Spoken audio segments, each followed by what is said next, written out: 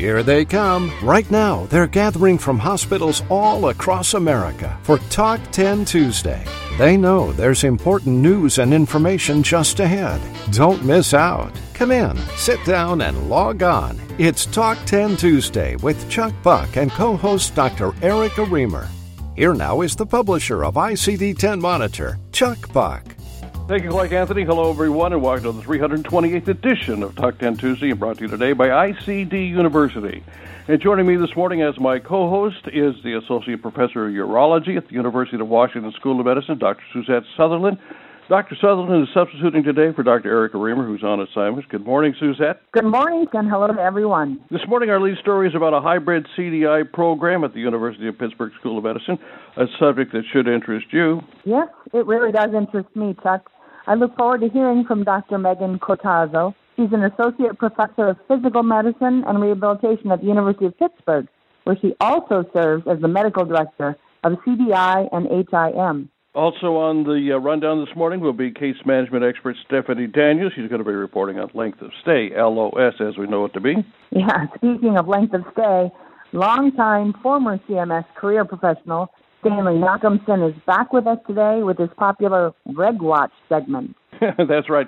Stanley has a plethora of new regulations report coming out of Washington. Speaking of plethora, Terry Fletcher returns today with highlights of her reporting on the thousands of errors she uncovered in her auditing of physician documentation. And the celebrity suicide death last week of fashion designer Kate Spade and globetrotting chef and author Anthony Bourdain raised questions about the high rate of suicide deaths among physicians, and that's why we asked nationally renowned psychiatrist H. Stephen Moffick to link the suicide rates of suicide among physicians on today's broadcast. We have much to report, and we begin this morning with Gloria Ann Bryant. She has breaking news at the Talk 10 Tuesday News Desk. The Talk 10 Tuesday News Desk is sponsored by ICD University, inviting you to register now to attend a webcast with Dr. Erica Remer on myocardial infarctions on Wednesday, June 20th at 1:30 p.m. Eastern. Here now is Gloria Ann Bryant. Well, hello, Chuck and everyone. We've had some exciting news from yesterday to share with you this morning. The National Center for Health Statistics under CDC has released the fiscal year 2019 ICD-10-CM code changes for diagnosis. I know this is good news to many of us, HIM, coding, CDI professionals, and others. There are 473 code changes in total. This includes 279 new codes, 143 revised codes, and 51 deactivated or deleted codes.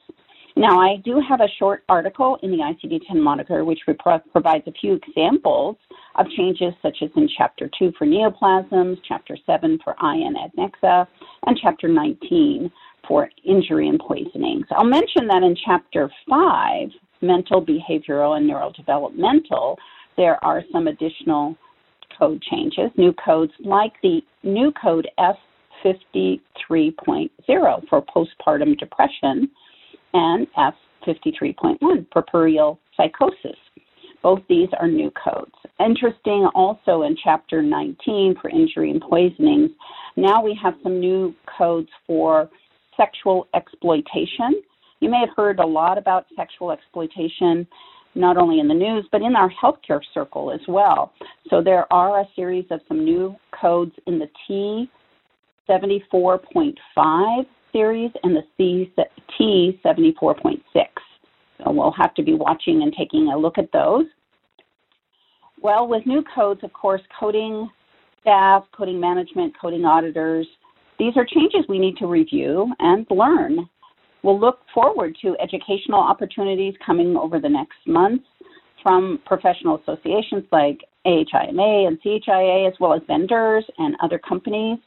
These are always a valuable, making sure we have webinars and seminars covering the code changes. And I might say I do like getting these changes released early. And we now have more time. Typically we see these around August 1st, but now we have them earlier. So we have more time to study them, go through them, and prepare for October 1st. Now, in the changes that we were released, we did not see anything yet on the official coding guidelines. Those typically come up later in July, around the 1st of August. So we're going to have to stay tuned on that one as well to see if there's any official guideline changes for CM. Now remember that these codes I'm talking about, the 2019 codes, start October 1st and go through September 30th of 2019. Thank you. Thank you very much, Glorianne. That was Glorianne Bryant. Glorianne is the past president of the California Health Information Association. Glorianne has more than 40 years of HIM experience. Thanks again, Glorianne. It's Tuesday, it's June 12, 2018, and you're listening to the 328th edition of Talk 10 Tuesdays. Stand by.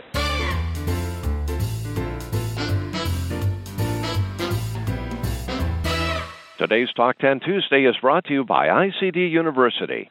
Now, you and your team can benefit from exclusive ICD-10 educational webcasts from the industry's experts while learning continuing education units.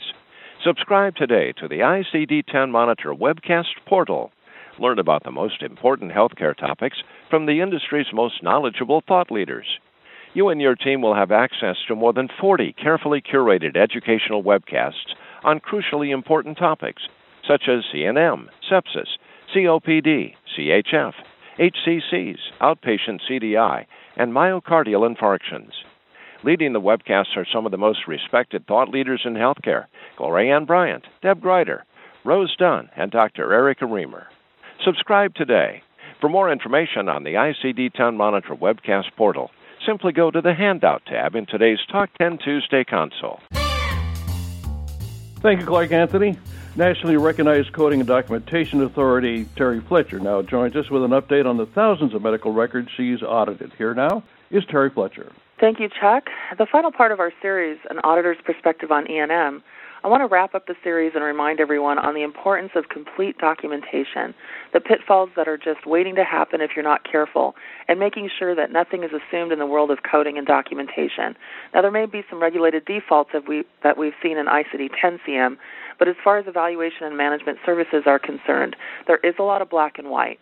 If it's not documented, it's not done. I know you've heard this phrase before, probably ad nauseum, but lately when I've audited, I've noticed that there's a lack of physician and providers just taking the time to go back to the basics and follow the general principles of E&M documentation. Clear and concise medical record documentation is critical to providing patients with quality care and is required for you to receive accurate and timely payment for furnished services.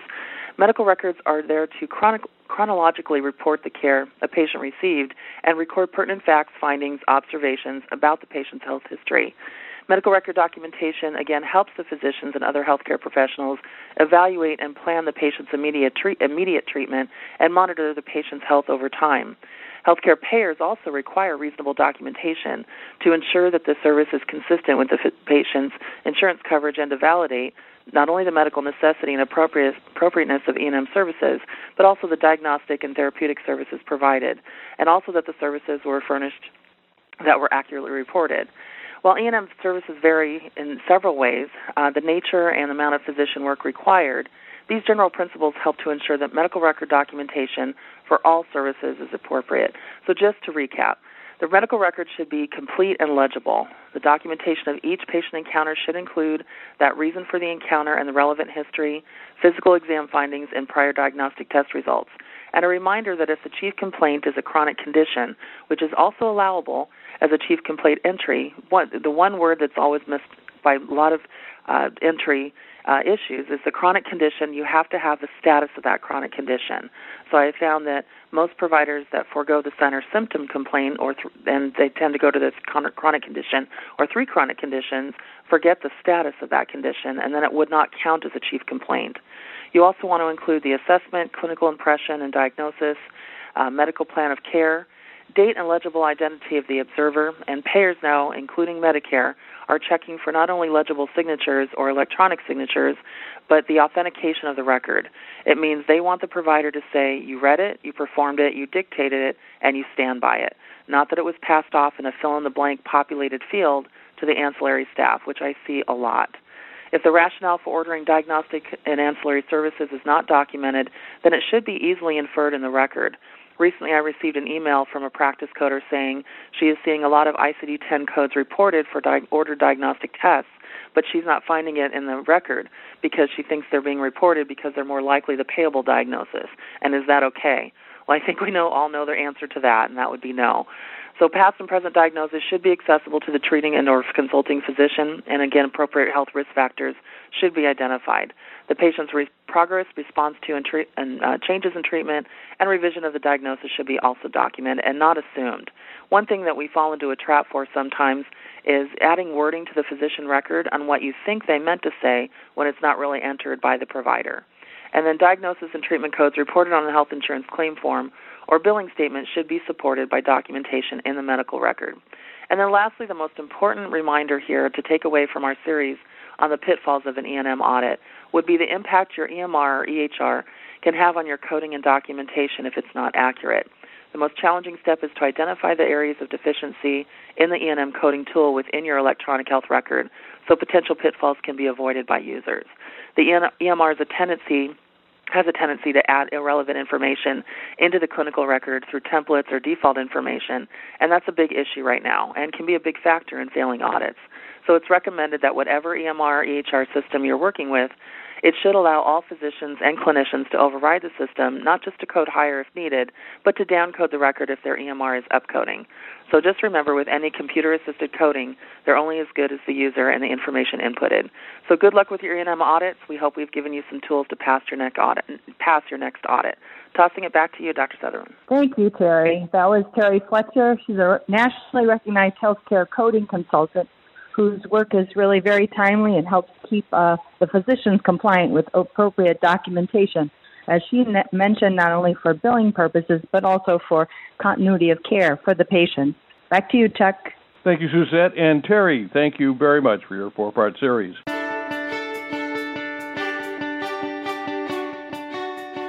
Now's the time for our regulatory segment of Talk 10 Tuesdays called Reg Watch. It features healthcare industry expert Stanley Doxson. So, Stanley, good morning. What's the latest coming out of Washington? Good morning, Chuck, and plenty of information from a variety of sources back in our nation's capital.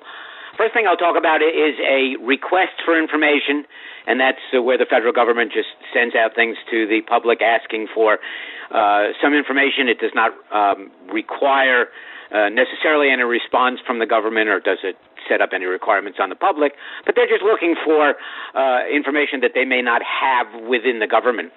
On last week, on the 6th, the Department of HHS released a request for information that asked for comment on an initiative to develop a work group to focus on promoting innovation and investment to provide for significant impact on the health and well-being of Americans. Interesting that it looks like they're trying to figure out a way to get the private sector to do more investment and more innovation for health and well-being. There's quite a bit that the private sector already does.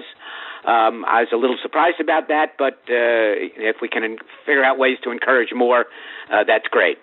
The second item I'll talk about is a White House request for HHS to not finalize a particular rule. In the whole process of producing regulations, while the original agency writes the regulation, it goes through a number of clearance processes, and its last stop before publication is the Office of Management and Budget, essentially the White House's arm for monitoring regulations and making sure that any agency regulation meets White House priorities and also doesn't interfere with any other agencies or work that's going on elsewhere in the government. In this case, the White House has urged the Department of Health and Human Services not to finalize the rule that required hospital and physician practices to create standards and procedures to protect their employees' religious and moral beliefs. What happened was that even there were 72,000 comments that came in on the proposed rule. The agency is still drafting the final version, but they asked the Office of Management and Budget if they could confirm, to allow it to confirm providers were both complying with the rule and then notifying staff and patients of their rights. But OMB, essentially the White House, denied both of those requests, saying that the department has not provided industry comments on how these changes would affect their business, and responded to those comments to see what the burden on providers would be for this rule. Again, this is in concurrence with, I think, the President's initiative to keep burden on the public down. So HHS still has work to do before they can publish the final rule. I think that's a very controversial rule. As you can see, there were 72,000 comments on it, so it'll be interesting to see what comes out from that. The VA, the Department of Veterans Affairs, released their final rule on practicing telehealth. This rule allows VA healthcare providers, those with a VA appointment, got to be appointed to serve veterans, they can provide telehealth services within VA facilities across state lines. This is additional encouragement for the use of telehealth.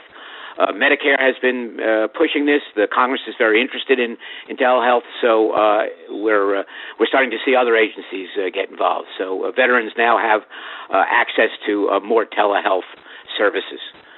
Another thing that came out from the trustees of the Social Security and Medicare trust funds was their annual report that now projects the Medicare's Hospital Insurance Trust Fund will run out in 2026, 3 years earlier than last year's estimate. I think this is critical for the government, CMS, to begin to address the issues with Medicare hospital costs. I think they've been attempting to do that all along with some of the value-based payments. And initially the prospective payment system that was initiated a number of years ago, but there's still too much money going out of the trust fund, not enough coming in, and CMS and others will have to figure out a way to reduce costs, I think not only on the hospital side, but for all providers, because even if you reduce hospital costs, what we've seen in the past is the tendency for other outpatient costs, physicians, home health, rehab facilities to go up, which doesn't really benefit anyone. It just shifts costs. And then just one last item, the CAQH index report for 2017 that shows the progress that the industry has made in implementing electronic transactions will be published and released next week. There'll be a webinar from 2 to 3 p.m. on June 14th, and you can look at that at the CAQH website. Fascinating information. Suzette, back to you. Thank you, Stanley. That was Stanley Nachumsen. He's the founder of Nachumsen Advisors, LLC. Length of stay, LOS, as we know it to be, is a very hot topic these days, and with more information, here is nationally recognized case management expert Stephanie Daniels. Good morning, Stephanie. Welcome to the broadcast. Thank you, Chuck. Length of stay does remain a key metric as a barometer for patient flow, but total cost per case is fast becoming the gold standard in hospitals experimenting with new payment models. Nevertheless, during my travels each year, I meet many hospital case management directors who report they are still getting pressure about length of stay. They tell me the demands from the C-suite hasn't diminished, and the same arguments used 10 years ago are still heard today. I'm sure our listeners know them well. The problem is these decades-old arguments haven't had the intended impact, and another generation of case managers who, in many facilities, are typically charged with making discharge plans and executing those plans for an entire hospital population. And they learn the hard way that the job of hospital case manager isn't what they had hoped it would be.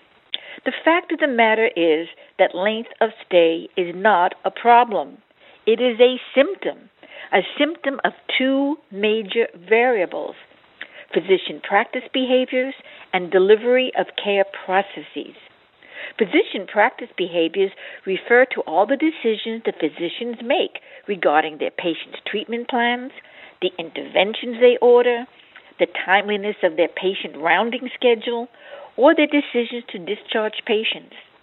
It may be the refusal by a covering physician to discharge a patient over the weekend, or the lack of coordination between an attending physician and the consulting physician team, or even the physician's delay in converting IV to PO medications, and other behaviors that add non-value-added time the patient spends in acute care and naturally extends length of stay. Length of stay is also a symptom of the hospital's ability to deliver care to patients in a timely, efficient manner. Hospitals are notoriously inefficient, and there is a long list of common obstacles to efficient progression of care. We warehouse patients over the weekend, waiting for a scheduled procedure on Monday. Or it could be the refusal of an accepting facility to admit a patient after 3 p.m. Or just consider the rework that has to be done when it's discovered that because the demographic information was incorrect, the transition plan had to be scrubbed and started all over again. Or what about the payer's delay to issue a transfer authorization, which they can do because there is no language in the payer contract to protect the hospital against its frequent tactic?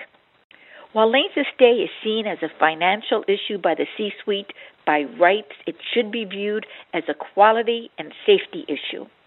Every clinician knows that hospitalization poses risk, and that excessive hospitalization poses excessive risk.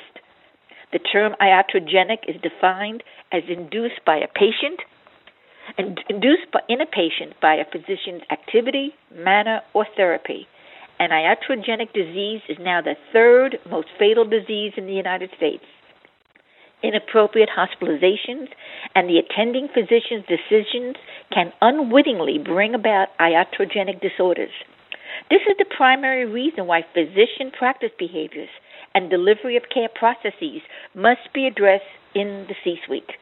When quality and patient safety become the cultural conversation in an organization, the problems causing excessive length of stay will be remedied. Back to you, Suzette. Stephanie, I think that was very timely. The length of stay issue is definitely one. I like what you said about that. It was a symptom.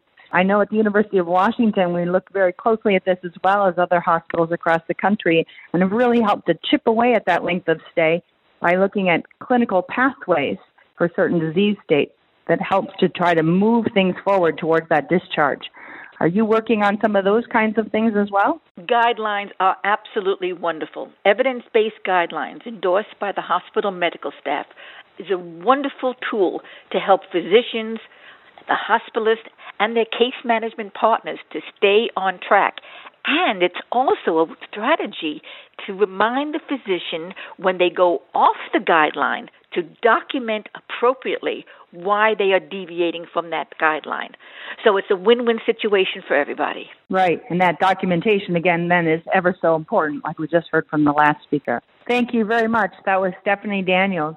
She's the founder and partner of Phoenix Medical Management Incorporated. Back to you, Chuck. Thank you, Suzanne. Thank you very much, Stephanie, for your report.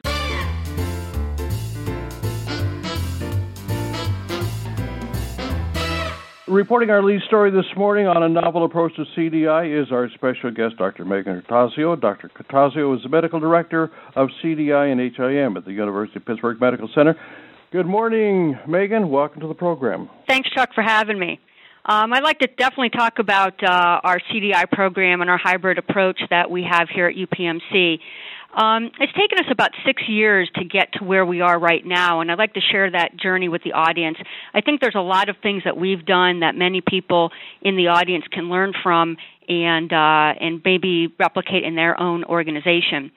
As many may know, UPMC is quite a large organization. We have around 30 hospitals, and it's comprised of different types of providers, including physicians, fellows, residents, physician assistants, and we saw the value of using technology to help enhance our CDI program. Back in late 2011, 2012, UPMC worked with Optum 360 to develop a CAC and CDI program, and we implemented that in late 2013. In 2014 and 2015, we primarily focused on two objectives during that time period: working with and refining the CAC CDI system with Optum, as well as ICD preparation, which I'm sure everybody in the audience can remember quite fondly. Once ICD-10 was over, and early in 2016, we at UPMC sat down, we reassessed the operations of our coding and CDI program, and after about a year's worth of analysis and discussions and meetings, we decided to develop a central steering committee to guide strategy for our program. As we explored the options for our program enhancement, we examined the industry standards for CDI at the time. At that time, hospitals either had the traditional on-site CDI program with CDI specialists interacting directly with providers, or they were using a remote CDI program using technology such as one that's afforded through the Optum technology. As we discovered, each of these programs definitely have pros and cons. For the computer-assisted CDI programs such as Optum, you definitely gain efficiency, greater chart coverage, and enhanced revenue. But you lose the personal touch of the face-to-face feedback for providers. And we noticed that there was an increased risk of providers not really understanding the rationale for their physician queries. On the other hand, traditional programs that have on-site CDI specialists, the program had the benefit of one-on-one discussion with providers on documentation, but it wasn't as efficient. And as I think all of us with those types of programs have seen, with the advent of the EMR, physicians often aren't on the floors even doing their notes anymore. They might round on patients and go back to their office, so you lose that face-to-face time. So basically what we did, we looked at both of these programs and we decided to combine that. Up until that point, we only had about 14 CDI specialists who were working remotely. And what we did was we basically hired more who are working remotely, and we hired 2 CDI specialists who work on the floors. And they rotate throughout our hospitals and work with different service lines and help them basically with their queries, understanding the queries, and with education. And really what we have seen with this approach is much better physician and provider satisfaction with understanding the importance of documentation. We've had an increase in revenue and return on our investment, an increase in our CMI and severity of illness scores. And overall, this approach seems to be working quite well for us, and we are really able to capture the medical complexity of the patients who our providers treat. And we really think this program and this approach is achieving that goal. I'd like to toss it back to Dr. Sutherland. Thank you very much, Megan. That was Medical Director of CDI and HIM at the University of Pittsburgh, Dr. Megan Cortazzo. Back to you, Chuck. Thanks, Suzette, and thank you very much, Dr. Cortazzo, for being with us today on Talk 10 Tuesday.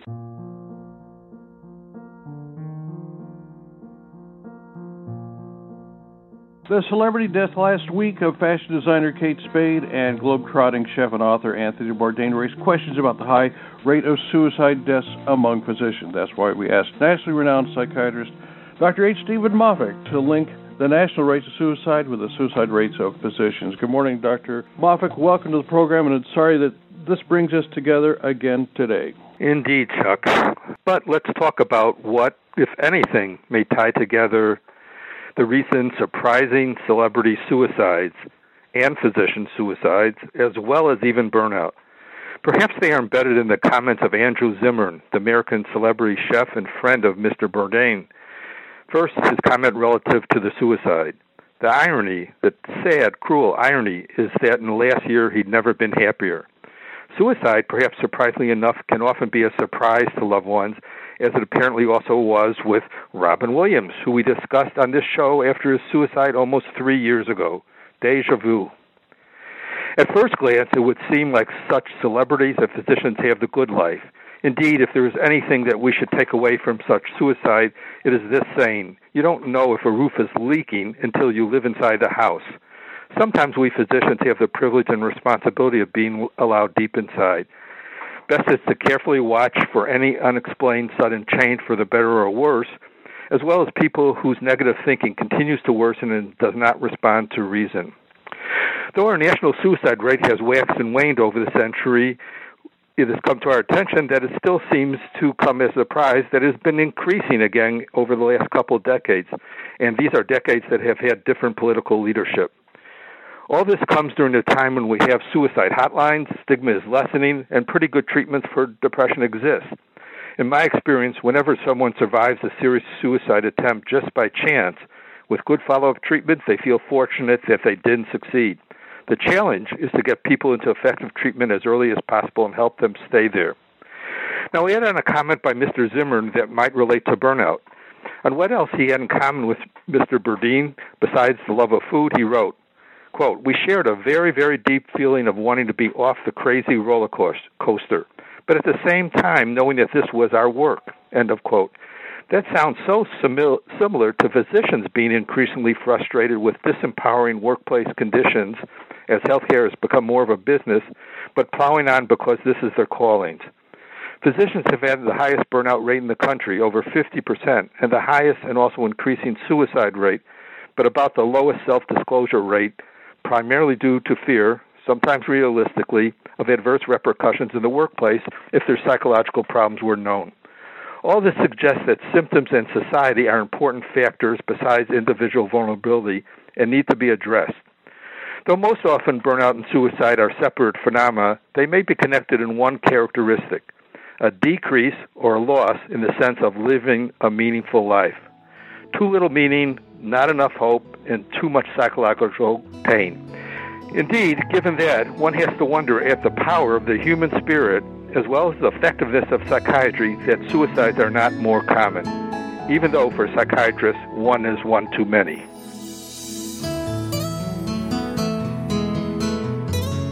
Thank you very much, Dr. Moffick. That was nationally recognized psychiatrist and award-winning author, Dr. H. Stephen Moffick, and we are very proud to call Dr. Moffick the Talk 10 Tuesday resident psychiatrist. This morning I wanted to recognize a long-standing listener, an active listener, that George Bancourt of Florida Blue has retired, and we're going to miss his acerbic email messages to us during this very broadcast. We'll miss his astute knowledge of healthcare regulations that he would share with us spontaneously during this broadcast. At Blue Cross Blue Shield of Florida, George guided and tutored his healthcare providers to become ICD-10 proficient. In fact, his providers were among the very first to convert from ICD-9 to ICD-10. As payers goes, he was an exception. He was supportive. He was empathetic. George Bancourt, with his New Jersey accent, was somewhat of an anomaly in South Florida. He still is, and he has retired in Florida, which might sound a little odd to you since folks who live in New Jersey already retire in Florida. Thanks, George, very much for being with us. That's going to be a wrap for this, our 228th edition of Talk 10 Tuesday, and I want to thank everybody for being with us. Gloria Ann Bryant, Stephanie Daniels, Terry Fletcher, Dr. H. Stephen Moffick, Stanley Nicholson, and our special guest, Dr. Megan Cortazzo from the University of Pittsburgh Medical Center. Hope you're going to be right back here next Tuesday for another edition of Talk 10 Tuesday. Until then, I'm Chuck Buck, speaking on behalf of ICD-10 Monitor and Talk 10 Tuesdays. Thank you very much for being with us today. Talk 10 Tuesday is a production of ICD-10 Monitor.